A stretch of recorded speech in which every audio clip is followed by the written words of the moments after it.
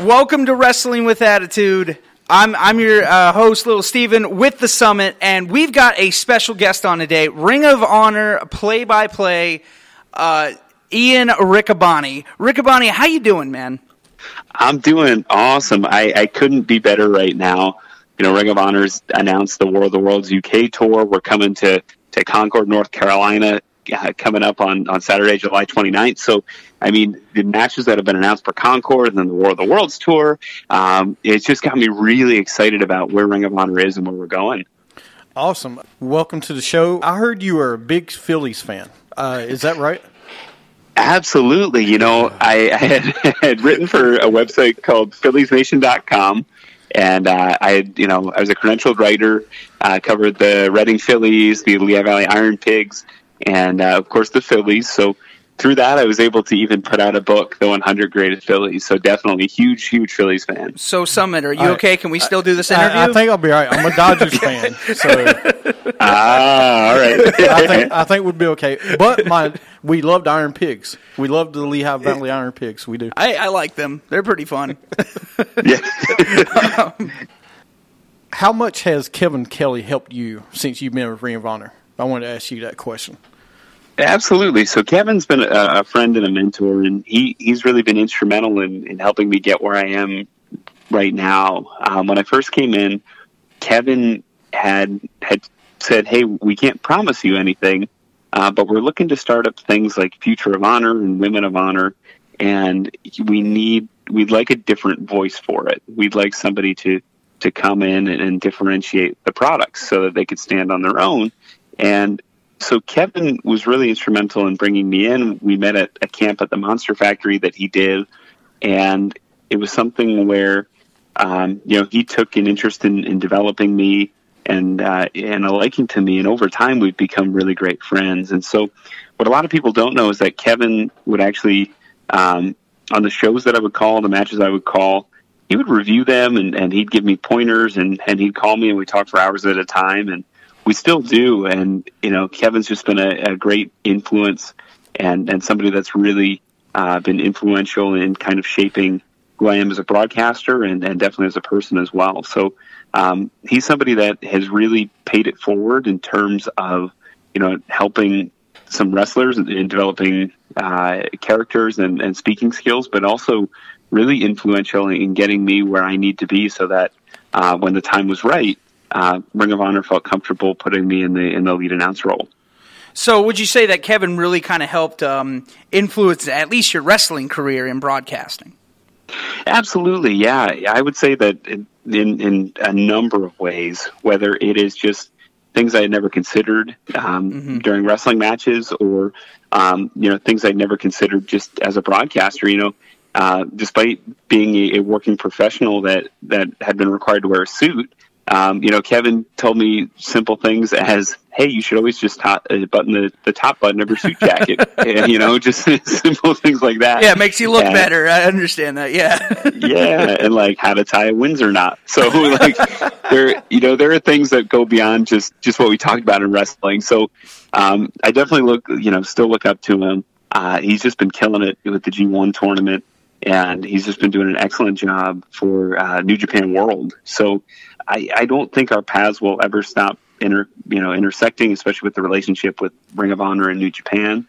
And we still keep in touch quite a bit. And I really think that, even with as much effort as I put in and as much time and energy Ring of Honor has put in, including a lot of the producers, our director, Mark Brown, our editors, that I wouldn't be in the position I am right now hadn't it been for a lot of the influence that Kevin and the guidance that Kevin has provided. Now, you're from Pennsylvania. In Pennsylvania, who was your influence to become a broadcaster? Oh, that's a great question. So, of course, I'm from the eastern side of the state. So, from the Philadelphia area, I grew up in a place called Allentown, which is actually where the Lehigh Valley Iron Pigs are from. And so the big influences for me were Harry Callis, who was the voice of the Phillies for a number of years, I think from 1972 until he passed away in 2009. And Harry was just, he was able to paint pictures, and he was able to, despite it being radio, he was able to time his words to get maximum impact. And he wasn't a guy that spoke just to speak. And he had this nice, deep baritone, soothing voice. So I really liked Harry Kalas. It really felt like you're in the ballpark, and brings back a lot of great memories. In fact, I liked him so much that when my family had moved while I was in college temporarily to Florida, and I had written Harry Kalas a letter just explaining that I was going to college for broadcasting and, hope to be a play-by-play person. And he actually wrote me back. And wow. This was in 2006. And so here I am, a college student, and I wrote Harry Kalas for advice.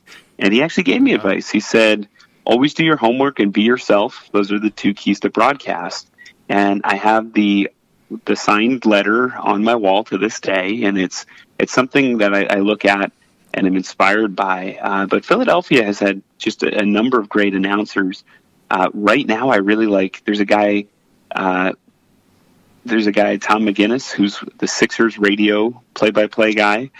He's just fantastic. I really like him. There's Coatsy, who's a broadcaster for the Flyers.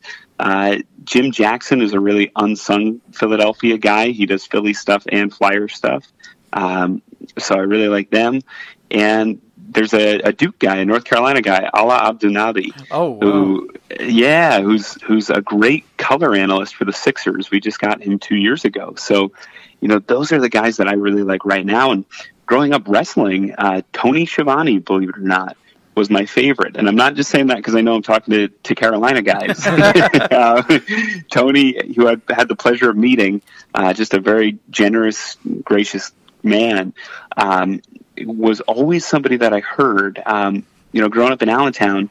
A lot of people don't realize that's where the Philadelphia and New York media markets intersect.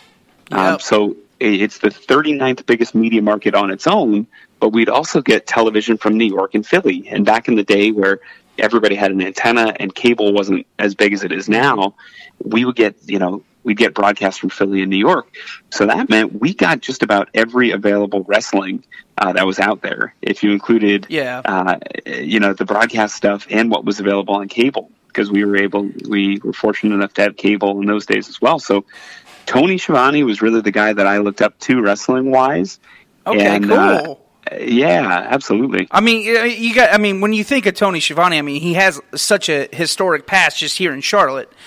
First starting with the Charlotte O's, doing everything with the Crockett's. Because when you talk about that,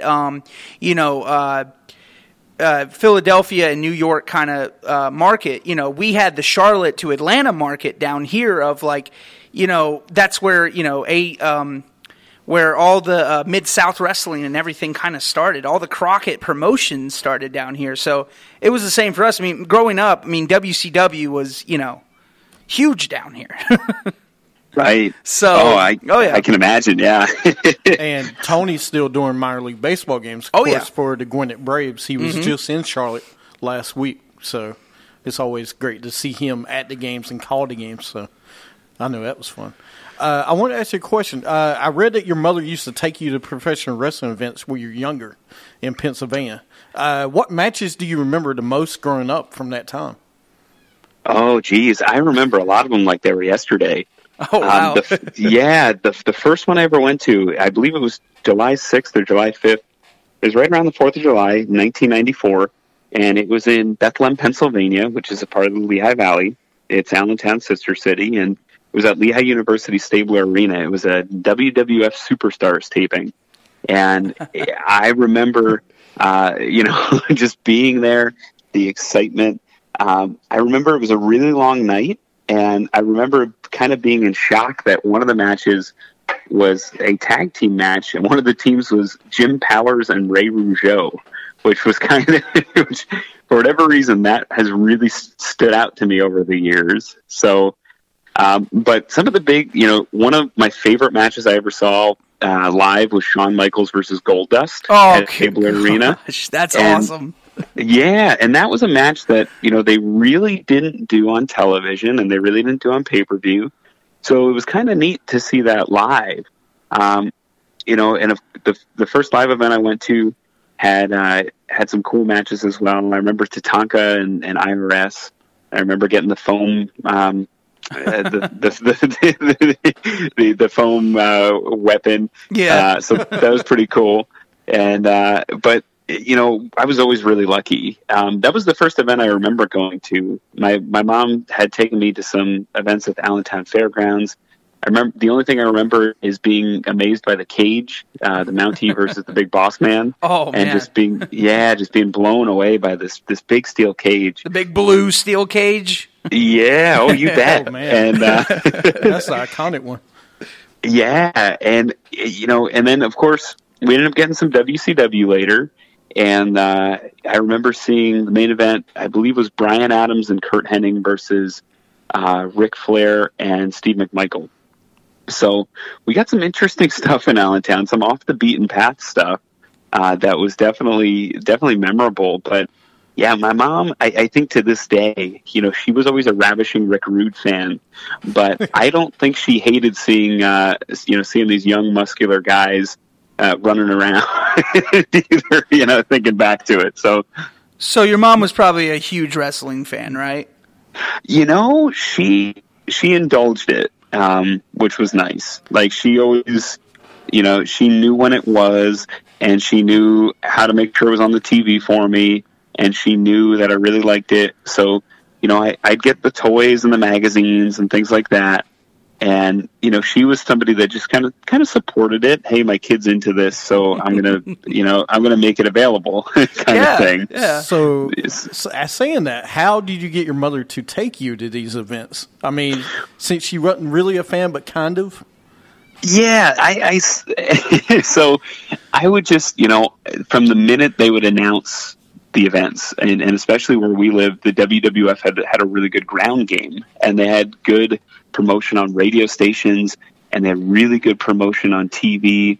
And I remember we had a supermarket chain called Laneco that was bought out by Giant, and I remember at Laneco, whenever there was an event, about 2 months in advance, sure enough, there'd be a big 16 by 24 poster of that event and what the main events were. So, a couple that stand out, we had a Lex Luger versus Crush one that I remember seeing. We had a Owen Hart versus Bret Hart one that always stood out.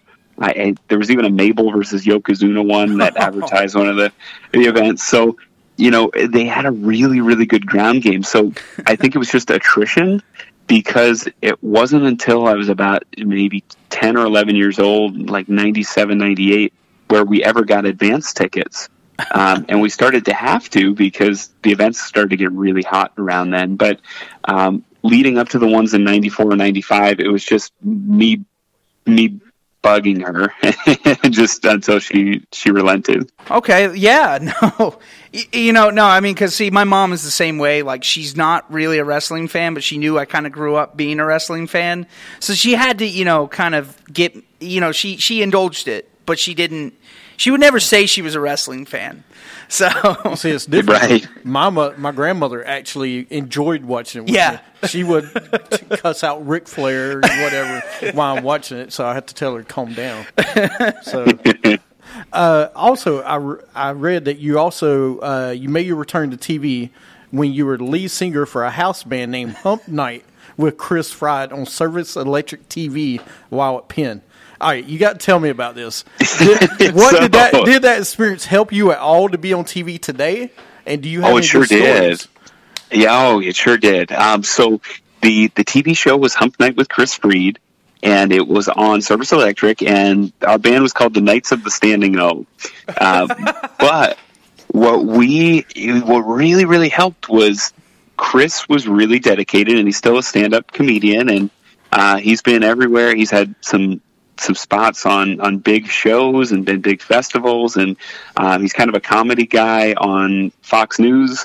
Regardless of your opinion, he's getting out there, he's doing it, and he's being a good he's a real good comedian. But this was his brainchild, and he had really wanted to be a stand-up, and still trying to make it big. Just released his first album, but one of the things he wanted to do was kind of create a show and create an environment where he could teach himself a lot of the ins and outs of TV. And he had interned at Conan O'Brien, and he interned at Saturday Night Live. Oh, wow. And yeah, so he wanted to try and do something to kind of showcase himself. So he put it together, and we aired every Wednesday. And I think we only lasted about 12 shows, but I really learned a lot about production, about editing, about cutting different camera angles, booking guests, which was kind of an unfortunate reality in some cases. Yeah. But but one of the cool things that we did, Chris is also a huge wrestling fan. At one point, he was a moderator for WWE social media, and what he did was he made a partnership with the Wild Samoans Training Center. And so he actually had a match with a former WWE developmental guy named Matt Walsh on the show. Oh, yeah. And one of the guys that came with to help set up the ring and to have a kind of a pre-show match before the cameras were rolling was a guy named Adam Cole. So it was kind of crazy. Wow. That, in 2010, former Ring of Honor, 3-time Ring of Honor champion, was right there, and that's the first time we had met. And I remember meeting him, and I think he remembers meeting me, and we both remember being there. But it's funny that's kind of where that led to, and that led to me meeting with Service Electric and meeting with the Phillies Nation folks. It's amazing how things come around. You saw Adam Cole there, and now 7 years later, you two are working together basically for Ring of Honor. It's just amazing how it comes back full circle.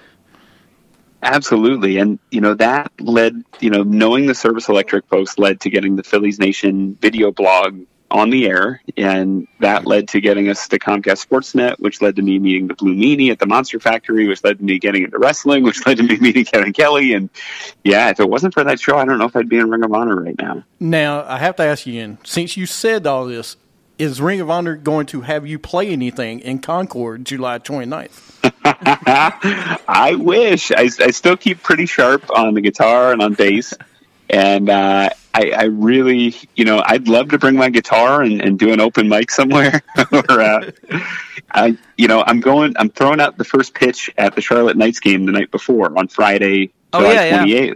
So, maybe I'll bring my guitar there. Maybe they'll let me play something too. I don't know. Oh yeah, I know Tommy. I'll talk to Tommy for you. He's one of the guys there. So, awesome. So if you're just joining us, we're talking to Ian Riccaboni, the voice. I'm just going to say the voice of Ring of Honor. I'm just going to say that because I really feel like I've watched a lot of. I've been watching a lot of Ring of Honor lately, and You're always the guy that, comes on and introduces everything. And, that to me is the voice of whatever wrestling promotion you are. That's the person that sticks in my head of like, okay, so this is the guy that's going to tell me what's going on. I appreciate that. I try to reserve that for Bobby Cruz because he's been with us since 2004. Yeah. But I'll take it. Just don't tell Bobby. That's okay. Well, so let's get into a little bit of Ring of Honor. I really want to hype this up for July 29th. Tell us though, before we get there, what was it like when you started Ring of Honor at Future of Honor 2 in July 2014? What was that like? What was that experience?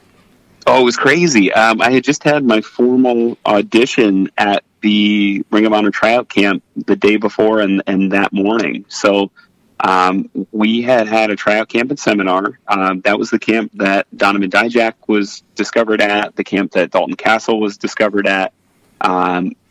A couple other guys that ended up being on TV as well. Punishment Martinez was there. That was his very first camp. So a lot of guys that became Ring of Honor regulars, including myself, were actually at that tryout camp and seminar. So it's kind of crazy. But from that second day, we packed up and we hauled it down to Laurel, Delaware. And, our producer had said, hey, anybody that's at the camp today and doesn't have any obligations, you're welcome to come down and help out in Laurel, Delaware. And, I called my wife and I said, hey, I'm going to go down to Delaware. Had a really good camp and I'm thinking maybe we can work something out here in Delaware. I might get a shot. So that was the first time I was with ROH, and what I ended up doing, I did a little bit of ring announcing. I did a little bit of shtick. We had Moose and Dijak broke the ring at one point. So we ran into some difficulty there. But during that, me and Larry Mercer entertained the crowd a little bit. And so it was fun. I got to be out in front of a crowd. I actually did the commentary and post-production later. But that was a fun night. That was the first time I was kind of at an event as part of Ring of Honor.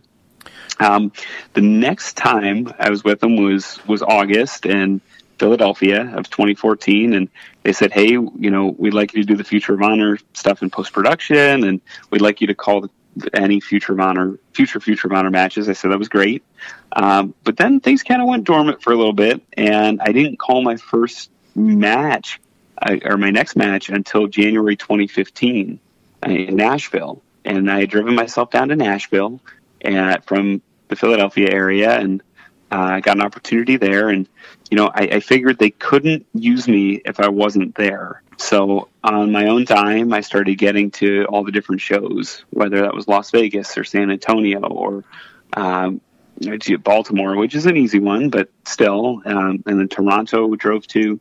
So, for me, I just had this instinct to get to different places just to get reps. And it turned out to be a good bet. It's always good to bet on yourself. So, but in Laurel, Delaware, it was nerve-wracking, So even though I was just sitting ringside as the timekeeper primarily, it was still very, very nerve-wracking.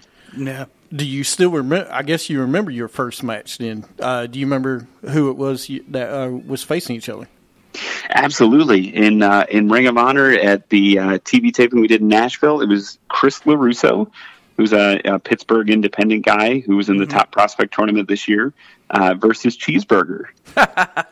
So it was a great way to break in, great way to get my feet wet. That's a good match to call. Last week we had Deonna on the show, and tell us what you think of her in the ring, outside the ring. She was on the show and she's great. When we had her on. Absolutely. Deonna is perhaps the best technical women's wrestler in the world right now. And I say that with all due respect for just about everybody else. And Deonna is the hardest working person I've ever met. Deonna wrestled in, I think, 36 states, wrestled over 100 matches as an independent wrestler in 2015.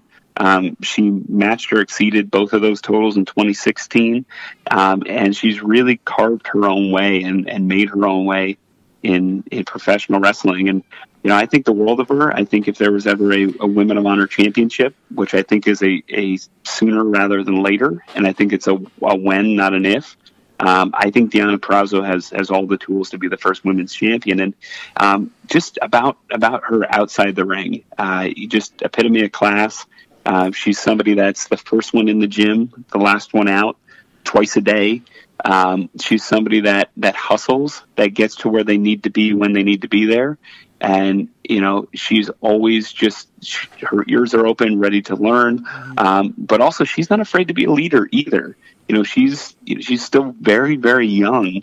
And it's amazing where she's at for the experience level she's at. She's one of the very best technical women's wrestlers in the world right now. Yeah, just listening to her last week, she was very, very humble and very just she really wants to do more. She just really sounds like she's. I feel like in the next 5 years we're going to see a lot more of her. I would definitely think so. I would say, I'm hoping there will come a time when Ring of Honor will have ample time to showcase the Deonna Purrazzos, the Kelly Kleins, the Karen Q's, even the Stardom folks, Chris Wolf, but then our homegrown talent like Mandy Leone and someone like Sumi Sakai that's been around Ring of Honor almost since day one. Sumi's been around since 2002, so I'm hoping someday maybe Ring of Honor's television show will expand and we'll get a nice platform for more talent, including women, to be showcased.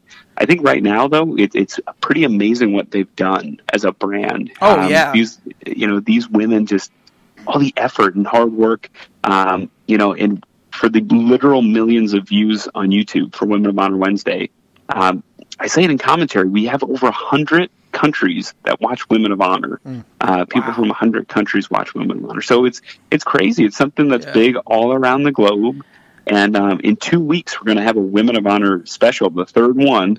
And it's a huge main event. It's Kelly Klein, Deonna Purrazzo, and Karen Q in a triple threat. So it should be awesome. That sounds good. Well, since we're talking about this, I've always wanted to ask this, especially for a commentator as yourself, someone that is in the broadcasting, that actually gets to see the matches up close. Who do you think is the breakout superstar of Ring of Honor right now?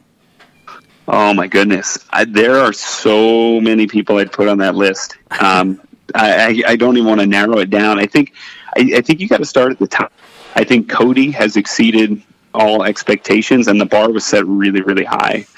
He's a guy with an incredible pedigree, one that's not found or duplicated by anybody besides, maybe Charlotte Flair. He's somebody that came in with high expectations, and you can look at the T-shirt sales, the box office gates, the ratings, the pay-per-view buy rates. Cody is delivering, and then some. So I think even though everybody knows who Cody is, I think there's still an element where he's the breakout star. But if I had to go on somebody that might be a little less established, I think Deonna Purrazzo is a great pick. Okay. But okay. Yeah, but I also think, we have a couple guys that are newer in their careers, like Jay White. We have guys that are newer to American fans, like Marty Scurll and Will Ospreay. I think those guys are great. Okay.